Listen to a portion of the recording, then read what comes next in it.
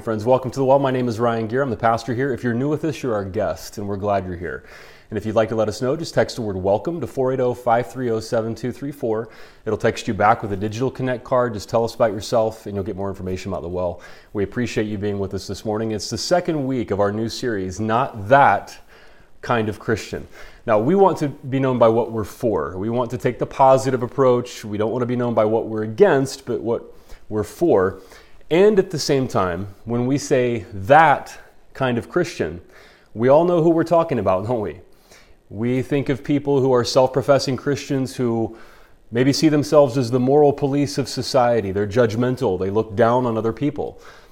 Maybe they don't value diversity. Here we are on Martin Luther King Jr. weekend, and we are seeing a renewed movement of racial animosity in this country from people who don't value diversity, and there is some overlap with people who call themselves Christians.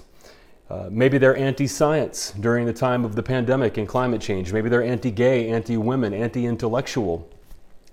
And you may be a person who is skeptical. You may be watching this service because you're interested in the approach maybe. Maybe you wouldn't call yourself a Christian. Even people who are skeptics, who are agnostic or atheist, realize that there are people in America who profess to be Christians who really look nothing like Jesus or the teaching of Jesus in the Gospels. It's becoming clearer by the day, it seems. And so we know what that kind of Christian looks like. And at the same time, here we are the day before we commemorate Martin Luther King Jr., and we realize he was motivated by his faith. He was a pastor, a Baptist pastor, who saw justice and righteousness in the Scriptures. There are over 2,000 verses in the Bible about addressing poverty and living justly and righteously, which means to do what is right by everybody. So there are different kinds of Christians, it seems, and in this series, we're proclaiming what we believe it means to follow Jesus Christ. And we just think that means being a Christian. Christian means little Christ. So we know what that kind of Christian is, but we want to follow the Jesus we see in the Gospels. And here's where we're headed and where we've been in this series. So last week we talked about freeing Christianity from political authoritarianism. Today we're talking about understanding the Bible. On January 23rd, next week, we're talking about this topic, did God kill Jesus? In other words, is God violent? We're seeing self-professing Christians posting pictures of themselves on social media with guns in front of Christmas trees. They seem to be radicalizing their followers in a violent direction here before the elections of 2022 and 2024. So is God violent? And then on January 30th, Christianity and other religions or no religion. How do we relate to people of no religion or other religions? Then on February 6th, faith and science, again during a time of the pandemic and climate change. Then on February 13th, the history of American Christianity and race. We're seeing people show up to school boards and protest critical race theory, even if that school doesn't teach critical race theory. And again, as we think about the legacy of Dr. Martin Luther King Jr., we're going to talk about race and Christianity in American history. And then on February 20th, Christianity and abortion. And February 27th, the Bible and sexuality. We hope you'll come back and join us every week. And today we're talking about understanding the Bible, because what people believe about the Bible influences your life every day, whether you want it to or not. So for example, there are people who believe the Bible is anti-science in a time of the pandemic, and their view of the Bible causes them to distrust science and keep spreading COVID-19 and the Omicron variant and however many more variants there are. Their view of the Bible affects your life. The same during climate change. There are people who believe the Bible condones violence against their enemies, in contrast to what Jesus clearly said about loving your enemies and turning the other cheek and things that so many of us know. But they seem to be inciting their religious followers toward violence in the United States. There are people who have beliefs about the rights of women or the rights of people who are gay based on their interpretation of the Bible. So their view of the Bible affects your life every single day. Now, we say here at the Well, thinking people can take the Bible seriously. If you're a skeptic, you're thinking, please, how could thinking people take the Bible seriously. But what we say here is thinking people can take the Bible seriously when we interpret it in the light of its historical context. When we understand what the Bible is, and therefore how you interpret it, you may see something much different and much better in the Bible than so many folks are seeing right now. So that's where we're headed today, understanding the Bible.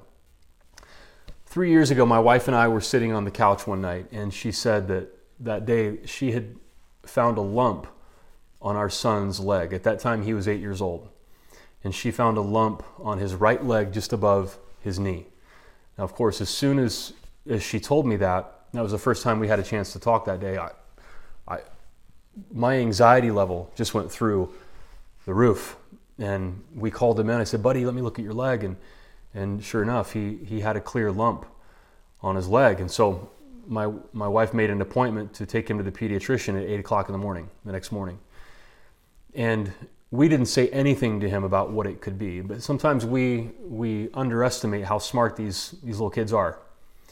And that next morning, after we just tried all night to just get some sleep and not panic, right before she took him to the doctor, he asked me, "Daddy, do I have cancer?"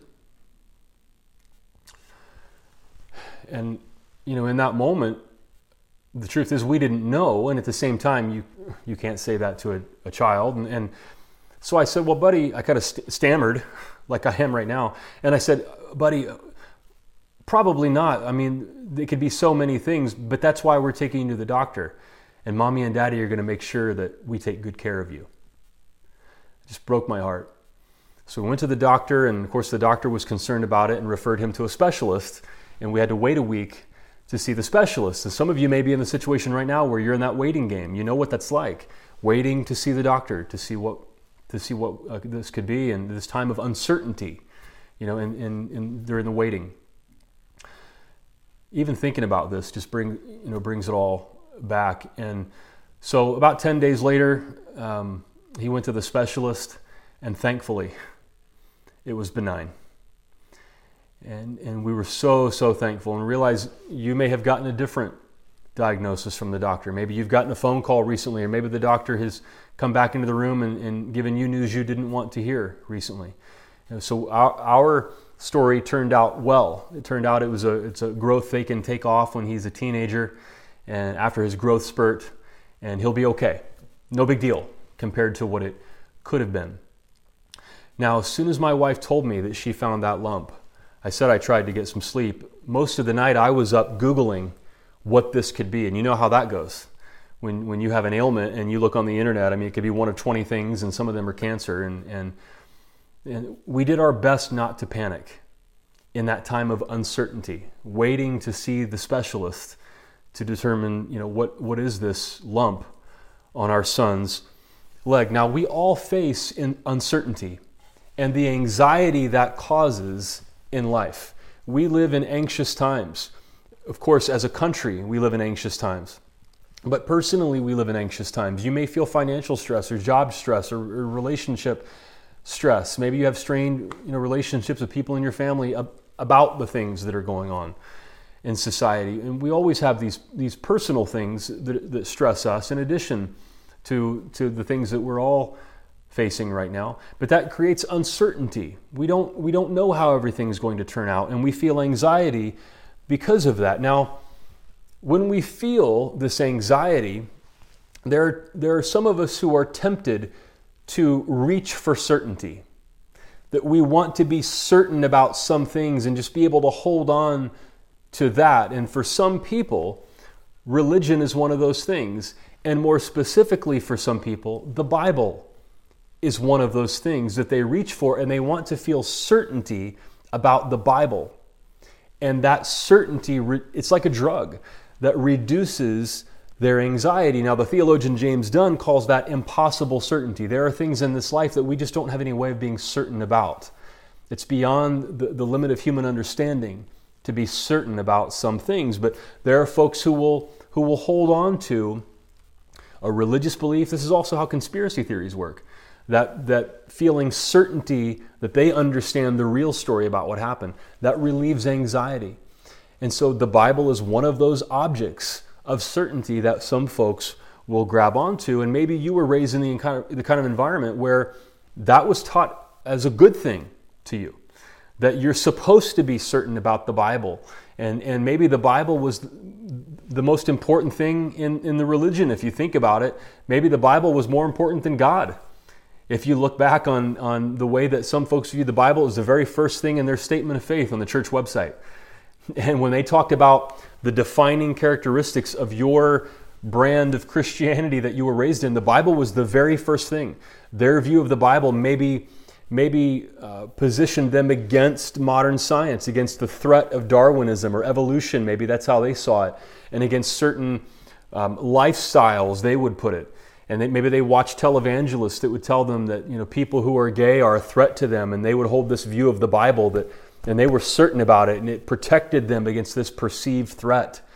And the Bible reduced their fear. Their view of the Bible reduced their fear and reduced their anxiety because they were just certain about their interpretation of the Bible, to the extent they wouldn't even call it their interpretation. They just assume that they read the Bible and they know it and they believe it. We're a Bible-believing church. And so as we talk about the Bible today, especially if you come from one of those environments, you may feel emotion at times rise up in your gut. I may say something and you think, huh! Because that triggered some belief that you have been given about the Bible. And so I just want to acknowledge that. For some, it's an emotional topic because it is one of those objects of certainty that we grab onto. And I was raised this way too. I love the Bible. I preach sermons from the Bible. I read the Bible. I want the Bible to be a guide for my life. And at the same time, I was told some things about the Bible that turned out to be problematic for me later when I started to think about them. So I went to a little Baptist youth group when I was a teenager in rural Ohio. And one of the things they told us was, the Bible is like the owner's manual for life. Whenever you face something in life, you just open the Bible and you can flip to a certain page and it's going to tell you what to do. Another thing they told us was the Bible, Bible, stands for Basic Instructions Before Leaving Earth. So think about that. Faith is about some other place, some other time, going to heaven when you die. It's not so much about now, it's just instructions to get you there, like Google Maps to get to heaven. That was their view of the Bible. But then when you open a paper Bible, if you remember what one of those looks like, we have apps and everything now, but a paper Bible, you would open the front cover and then there's a table of contents. And if you were to read that table of contents, you would just see a list of names, some of which sound foreign to us. Hezekiah, for example. And you would think, well, that's just, this isn't an owner's manual. Like an owner's manual would read like, how do I get my iPhone to turn back on? That's not in the Bible. How do I fix my car when it won't start? That's not in the Bible. More seriously, what's the cure for cancer? That's not in the Bible. How do I do this? How do I do that? And maybe in your tradition, you were told that you can find the answers to all these questions that we face in life in the Bible. But now that you're a little older, you realize actually there's a lot the Bible doesn't even address. The Bible doesn't say it. It doesn't read at all like an owner's manual. And then, of course, if you flip past the table of contents, you would see that the Bible is in story form. There are people, characters, and there's a setting where they lived, and then there's a plot, what happened to them. They did this, and then they did this, and then there are different kinds of literary forms in the Bible. There's poetry in the Bible, and genealogy lists. And when people try to read the Bible in a year, they'll get to the genealogy list, and it's like literary quicksand. They'll just like sink as they try to read. And there are different kinds of literature in the Bible, and it just doesn't read anything like an owner's manual. And then you would find instructions that just don't seem to make sense, like don't trim the corners of your beard, and don't eat shellfish, and slaves obey your masters as though you're obeying the Lord. You think, wait a second, this doesn't read like an owner's manual. How do I find guidance in the Bible? How can thinking people take the Bible seriously? How could the Bible be some kind of guide for my life if it's not at all like an owner's manual?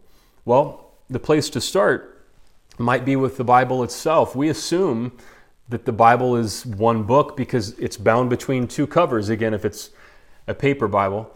But the Bible did not look like that in its original form. In fact, the Bible is not one book. It's a collection of many books written perhaps over 1,200 years by people who lived in various cultures in various places in the ancient Middle East and ancient Europe. And the original books of the Bible were written on animal skins called scrolls, and they were stored on shelves like this.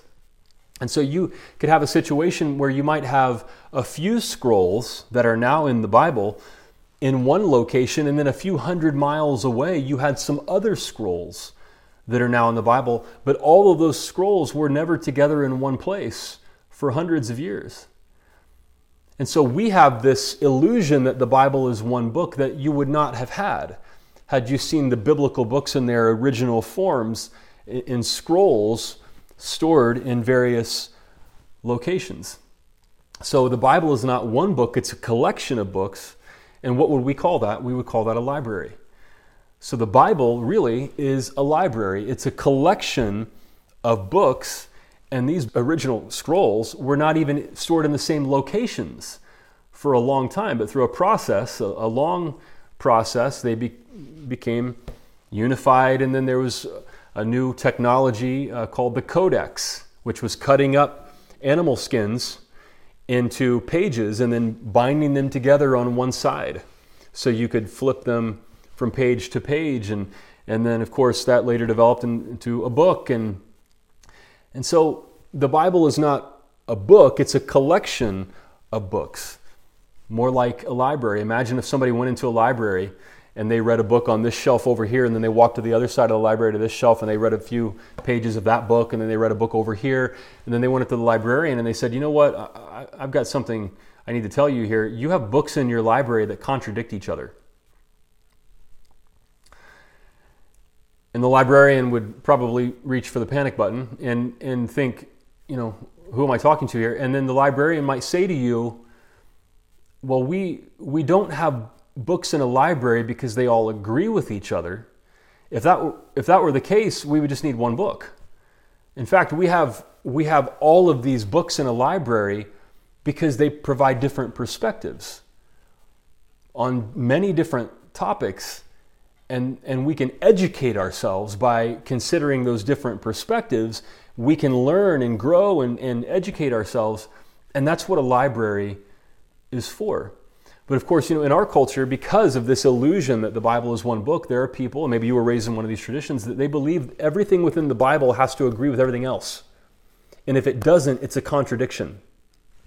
And so they will, out of their desire for certainty, they will preach that the Bible has no contradictions, as though a disagreement would be bad, as though a different view would be bad within the pages of the biblical books. And then, of course, there are other folks who read the Bible, and they say, well, there appear to be hundreds of contradictions.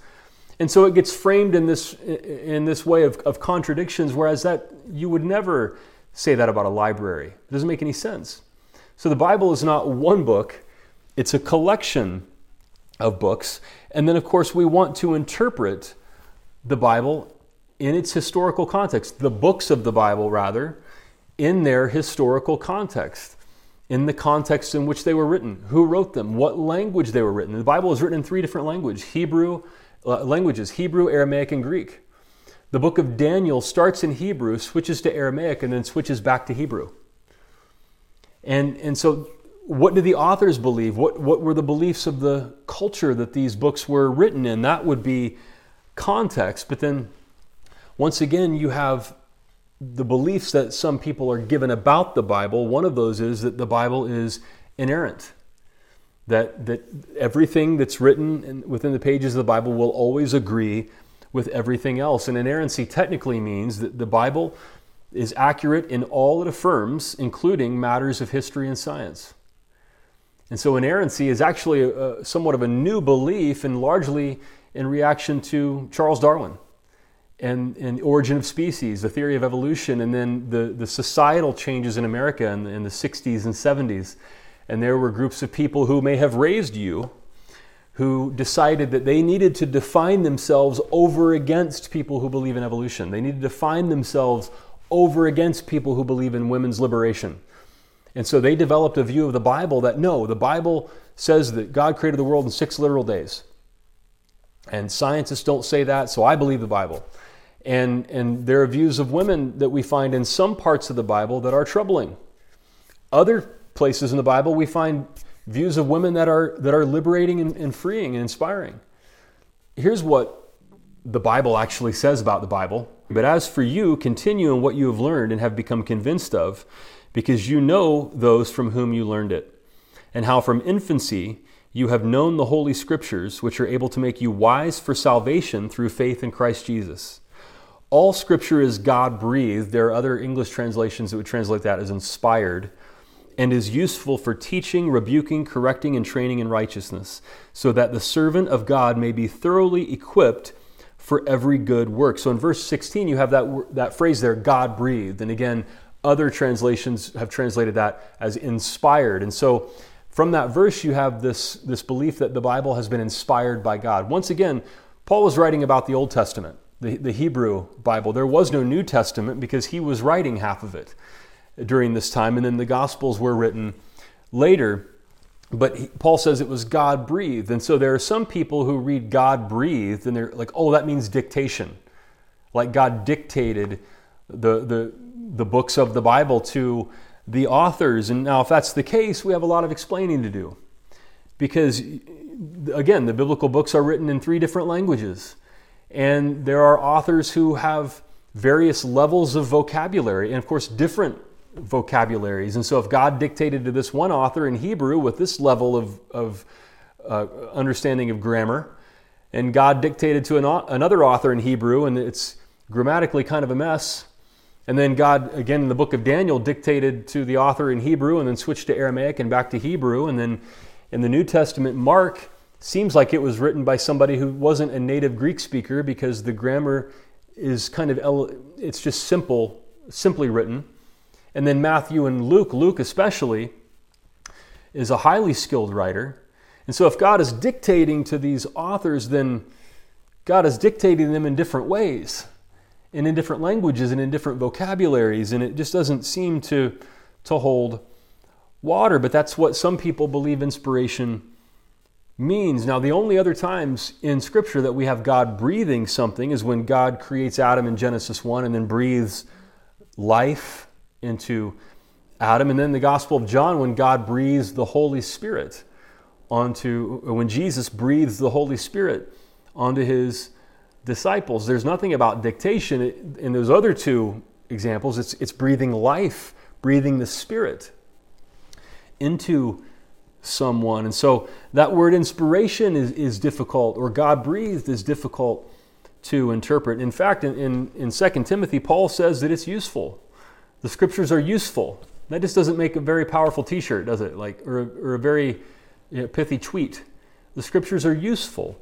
And they're useful to make us wise for salvation through faith in Jesus Christ. So they're able to help us experience salvation in Jesus, and then correct us and train us so that we can be a good person, that we can be the kind of person that God wants us to be and has created us to be, and we can follow Jesus. That's what Paul seems to say about the Scriptures, that the Scriptures are useful to be the authoritative guide for us to follow Jesus. And so if you hold to a view of inerrancy, you're welcome at the well. That's fine. It's just that there are so many things that need to be explained by somebody who holds that view. It doesn't seem to help thinking people to take the Bible seriously. So how can the Bible be a guide for my life if it's hard to interpret, if it's not inerrant, and if it requires interpretation to understand the culture of what it means? And so I've used this example before, and so I'll condense it.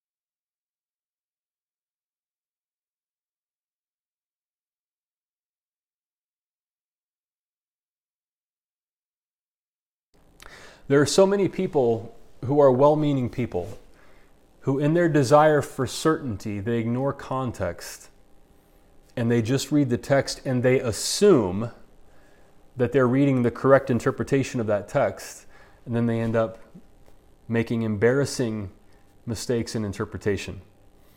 Now, there is actually a science of interpretation. It's called hermeneutics. It's how you interpret any message, whether it's the Bible or any other document or my iPhone text. And I went to seminary for 4 years to get a master's degree, and one of the most important things you do is you learn hermeneutics. You learn how to interpret the Bible, but you don't have to go to seminary to learn how to do that. There are resources available and on Amazon or in any bookstore that would help you to know the context of the biblical books. But there are so many folks, once again, out of their desire for certainty, they just want to read the text and assume they know what it means with 100% certainty. And that relieves anxiety. And it reduces fear. Because anything else other than that means, well, that means there are different interpretations. That means that I can't just read that and automatically know exactly what it means, even if it was written 2,000 years ago on the other side of the planet by people who are very different from 21st century Americans. That's a buzzkill for that desire for certainty. So how can the Bible be a guide for our lives? If it's not inerrant, even in matters of faith and science, and every single word is not dictated by God, and that's not what it means that the Bible is inspired, how can it be a guide for us? Well, perhaps there's something more complex and mysterious and something more beautiful happening within the authorship of the Bible that means something for our lives as well. And actually, Christians throughout history have believed this. No Christian group throughout history has really believed that God dictated the Bible to the biblical authors. There's always been this belief that God somehow works with people, that God partners with people. So whatever it means that the biblical books were inspired by God, somehow God used human authors and their vocabularies and their languages and their understanding and their culture, their view of the world, and somehow God partnered with them and gave them the honor and the dignity of writing these biblical books. And so perhaps it's not a matter of 100% certainty and dictation and I just automatically have the correct interpretation because it's so easy to read the text. Perhaps God is the kind of God that partners with human beings in times of uncertainty to help us understand what's going on, to help us see just a little bit more step by step, to understand who God is, to understand who we are, to understand what it means to live righteously, as Paul says in 2 Timothy. We understand what it means to live well more and more in every generation. And God was helping the biblical authors to do that as they wrote, perhaps over 1,200 years. And you can even see a progression within the Bible itself, from views of God that are violent to views of God that are peacemaking. And you see views of women that make women second-class citizens. But then you see a progression even within the Bible, within the biblical books themselves, in which women are elevated and held as equals. You see easy explanations for things that happen in the world, like, well, God is the cause of everything. But then you see a progression within the biblical books, so that by the time you get to Jesus, Jesus says some things just happen for unknown reasons, or maybe for naturally explainable reasons. So there's even a progression within the Bible itself, as maybe God partnered with human beings in our frailty, but also in our understandings, in our growing understandings. And that finds its way into the Bible. And that's good news to me. Because if that's how God partnered with the biblical authors, then maybe that means that's how God works with me. And I'm not such a hopeless case that God just has to open up my brain and just dictate words to me, because I'm not capable of understanding anything from God. So I just have to be like a robot, and God has to force me to write certain things. Maybe it means that you have lots of gifts and that you have insight, and God can partner with you, and God can use what you have and your understanding and then lead you forward to help you progress, like the same kind of progression we see within the biblical books. And you're not a hopeless case. You're not trash. You're not worthless. No, God can dignify you and honor you and partner with you and work with you and lead you in life. And you can walk in partnership with God. If that's how God inspired the biblical authors, that's good news for somebody like me, because it means that God can dignify and honor me, and I can walk with God, and I can progress. I can grow in my life, which seems to be the kind of thing Paul's talking about in 2 Timothy, that Scripture can correct us and teach us and train us, help us to grow, help us to mature, and in righteousness become more like the people that we're created to be. It's also good news for me because I don't have to check my brain when I read the Bible. I don't have to see how some people handle the Bible out of anxiety and this desire for impossible certainty and say, oh, I don't want to be like that, so I just have to chuck the Bible. I can't take the Bible seriously. Well, no, if the Bible is a record of God partnering with human beings to make progress, well, then all of a sudden, the biblical books are opened up to me as this repository of wisdom and the search for wisdom, and the lives of my spiritual ancestors trying to make sense of life the same way that I am. And it's not an owner's manual, it's something way better than that. It's inspirational. I find myself in the stories. I can learn about my own life, and you can find yourself in the stories. And God can speak to you and partner with you now and help you to grow and progress just like they did. There's a poem by a German poet named Rainer Maria Rilke. And it's based on the story of Jacob wrestling the angel in Genesis chapter 32 in the Hebrew Bible in the Old Testament. And if you remember that story, God mysteriously appears to Jacob, and they wrestle all night long, which is just a strange story. When you think of what it might be like to encounter God, like what would God say? What would God say to me? If I met God, what would God say? You don't expect it to be, hey, you want to wrestle? But that's what happens to Jacob. God wrestles with Jacob all night, and God lets Jacob think he's winning the wrestling match for a while, and then before daybreak, this God, mysterious figure, some people say angel, but somehow God wrestling with Jacob, this figure touches Jacob's hip, and his hip is wrenched out of socket, and Jacob walks with a limp for the rest of his life. But then God also gave Jacob the blessing that he sought, that he was wrestling God for, was this blessing that Jacob wanted. And so Jacob learns, and of course this is an illustration of maturity, a growth process in life, how we think we have all the answers and we've got it all figured out, but then there are things that happen to us in life that cause us to wrestle with those things, to question. And in that wrestling match, we're looking for blessing, of course. We want to know what it's like to live well, to live a good life. Blessing is rooted in that idea. And so we wrestle with these things, but then as we mature in life, we figure out that we're not God. We don't have it all figured out. We're not perfect. We have weaknesses. We have frailty, and we walk with a limp. We go through things in life that scar us, and we walk with a limp afterwards. But we're blessed in that process because we've grown, we've learned, like the biblical authors. As revelation progresses throughout even the biblical books themselves, we realize through life we've grown and we've learned, and we were blessed even in painful times. We were blessed as we wrestled with God and we wrestled with life, and we're humbled by that, and we become more mature. We become better people. And there's this poem that is based on that story. It's called The Man Watching. I want to read that poem. Are you struggling with uncertainty? Do you feel like you're wrestling through life? Are you wrestling with God? Are you wrestling with your beliefs about the Bible? Are you wrestling with anxiety, with fear? Well, this is The Man Watching. I can tell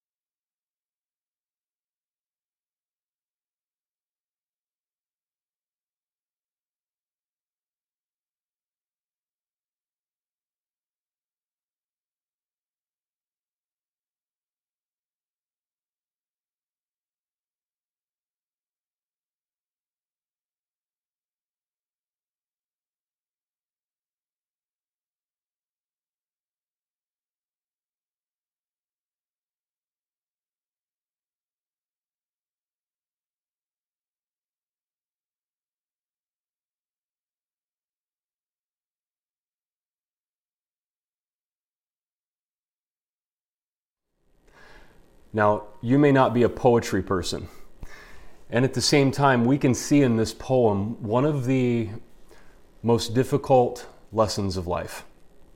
We all know this is true, and at the same time, it's hard to see it when we're facing uncertainty and pain and suffering and questions because we're so close to it and we're experiencing the pain of going through it.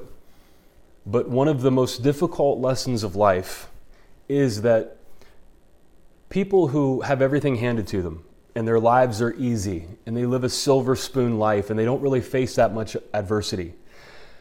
There are exceptions, but those people are known often for not really being people of character, the kind of people you would admire.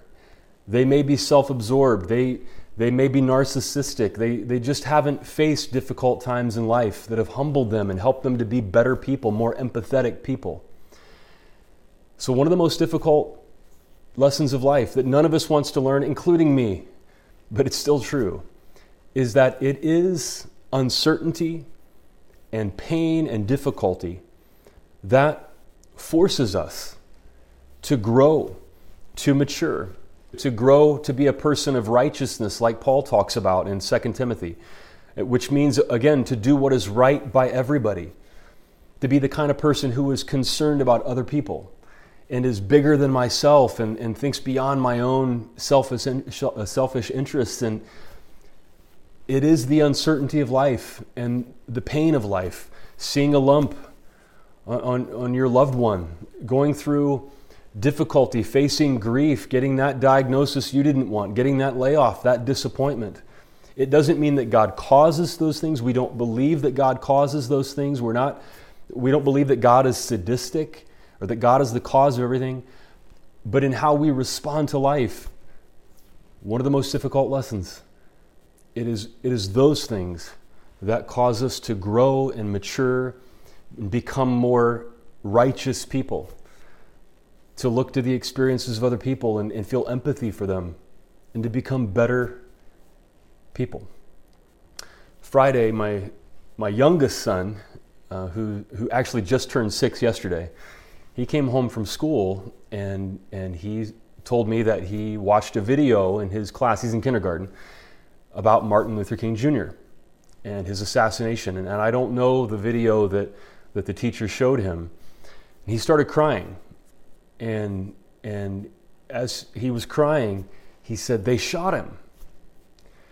And I was concerned for a moment. Did he see a graphic video? I think he's too young for that. But then I realized he is heartbroken over the loss of someone who did good things in this world. And so I picked him up and I said, "Let's go into your room," and walked in there and I held him and I said, "What happened to Martin Luther King Jr. was a tragedy, and it was wrong, and it was a crime, and it's terrible. And it is good to cry when we face that kind of injustice in life. It's good to cry." And with his life, and even in his death, Martin Luther King Jr. made life better for everybody. Everybody. And still does. I said, "Bubby, Martin Luther King Jr. lived the kind of a good life that we all can live. And he made a difference with his life. And even because of his suffering and even in his death, he made the world better."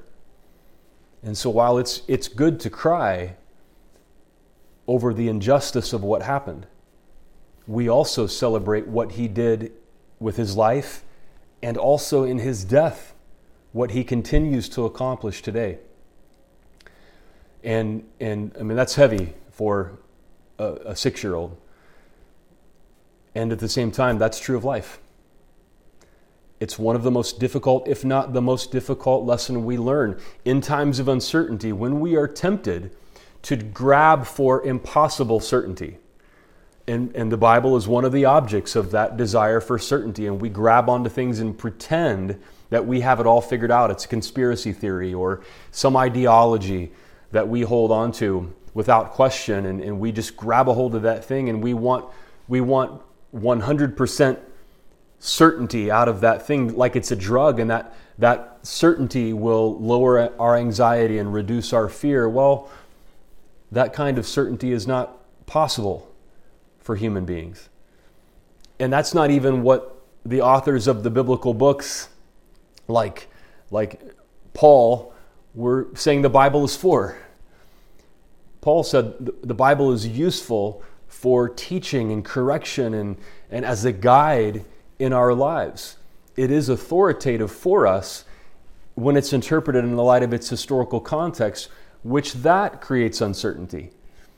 If every single word of the Bible isn't dictated by God, then it must be interpreted. And the act of interpretation creates uncertainty for some folks that they're uncomfortable with, but that's real to life.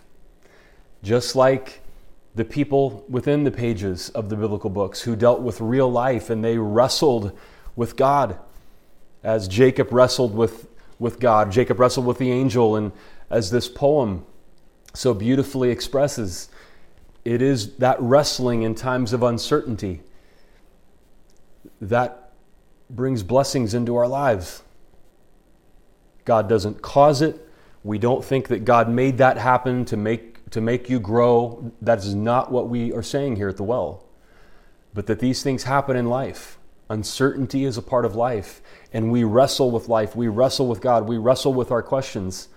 And it is in that process of wrestling with life that we are somehow blessed. That we become better people, more empathetic people. We grow. We are trained in righteousness, as Paul says in 2 Timothy. Like Martin Luther King Jr., we are beaten. He was physically as well as emotionally for standing up for the right thing and then even killed for it. And yet his life became a bigger blessing. It is the uncertainty of life that causes us to grow. And even in that, we are blessed. Perhaps that's a view of the Bible that is healthier and wiser, and a view of the Bible that actually helps us to grow as we study the biblical books. I invite you to pray with me. Oh God, thank you for this powerful scripture from Paul about what the Hebrew Bible meant to him, including this story of Jacob wrestling with you and wanting you to bless him, but then his hip is wrenched out of socket, and we go through life with pain, being scarred by life, and that is a part of our maturing process. We're humbled. We're made more empathetic.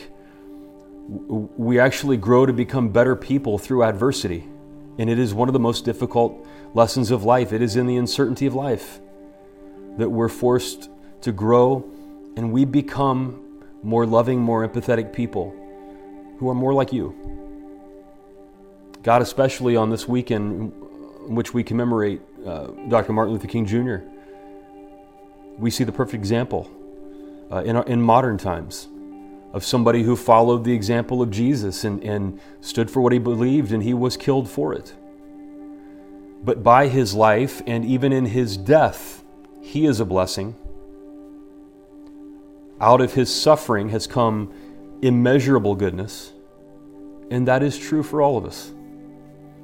And so, God, as we think about all of these difficult topics here in the remainder of the service or the series, and so many of them are rooted in our view of the Bible, God, may we not use the Bible